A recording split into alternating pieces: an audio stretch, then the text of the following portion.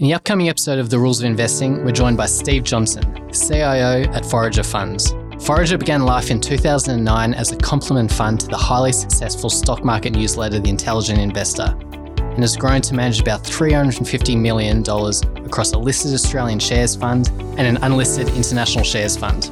Forager look for undervalued and unloved companies, mainly in the small cap space, but they also invest in mids and large caps to add some liquidity to the portfolio. Here's a preview of what you can expect. This whole COVID era, the last 3 years, I don't think the old rule books have been useful at all.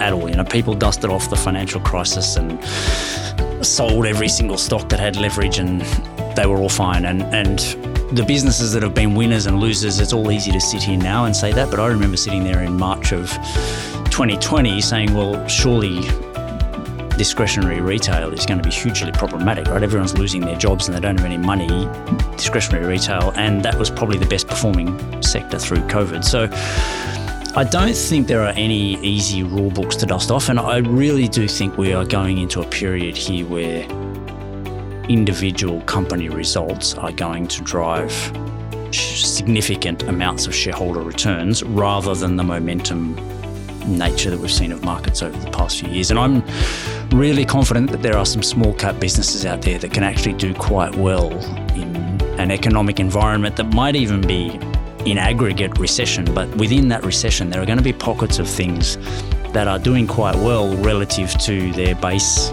level of activity during lockdowns.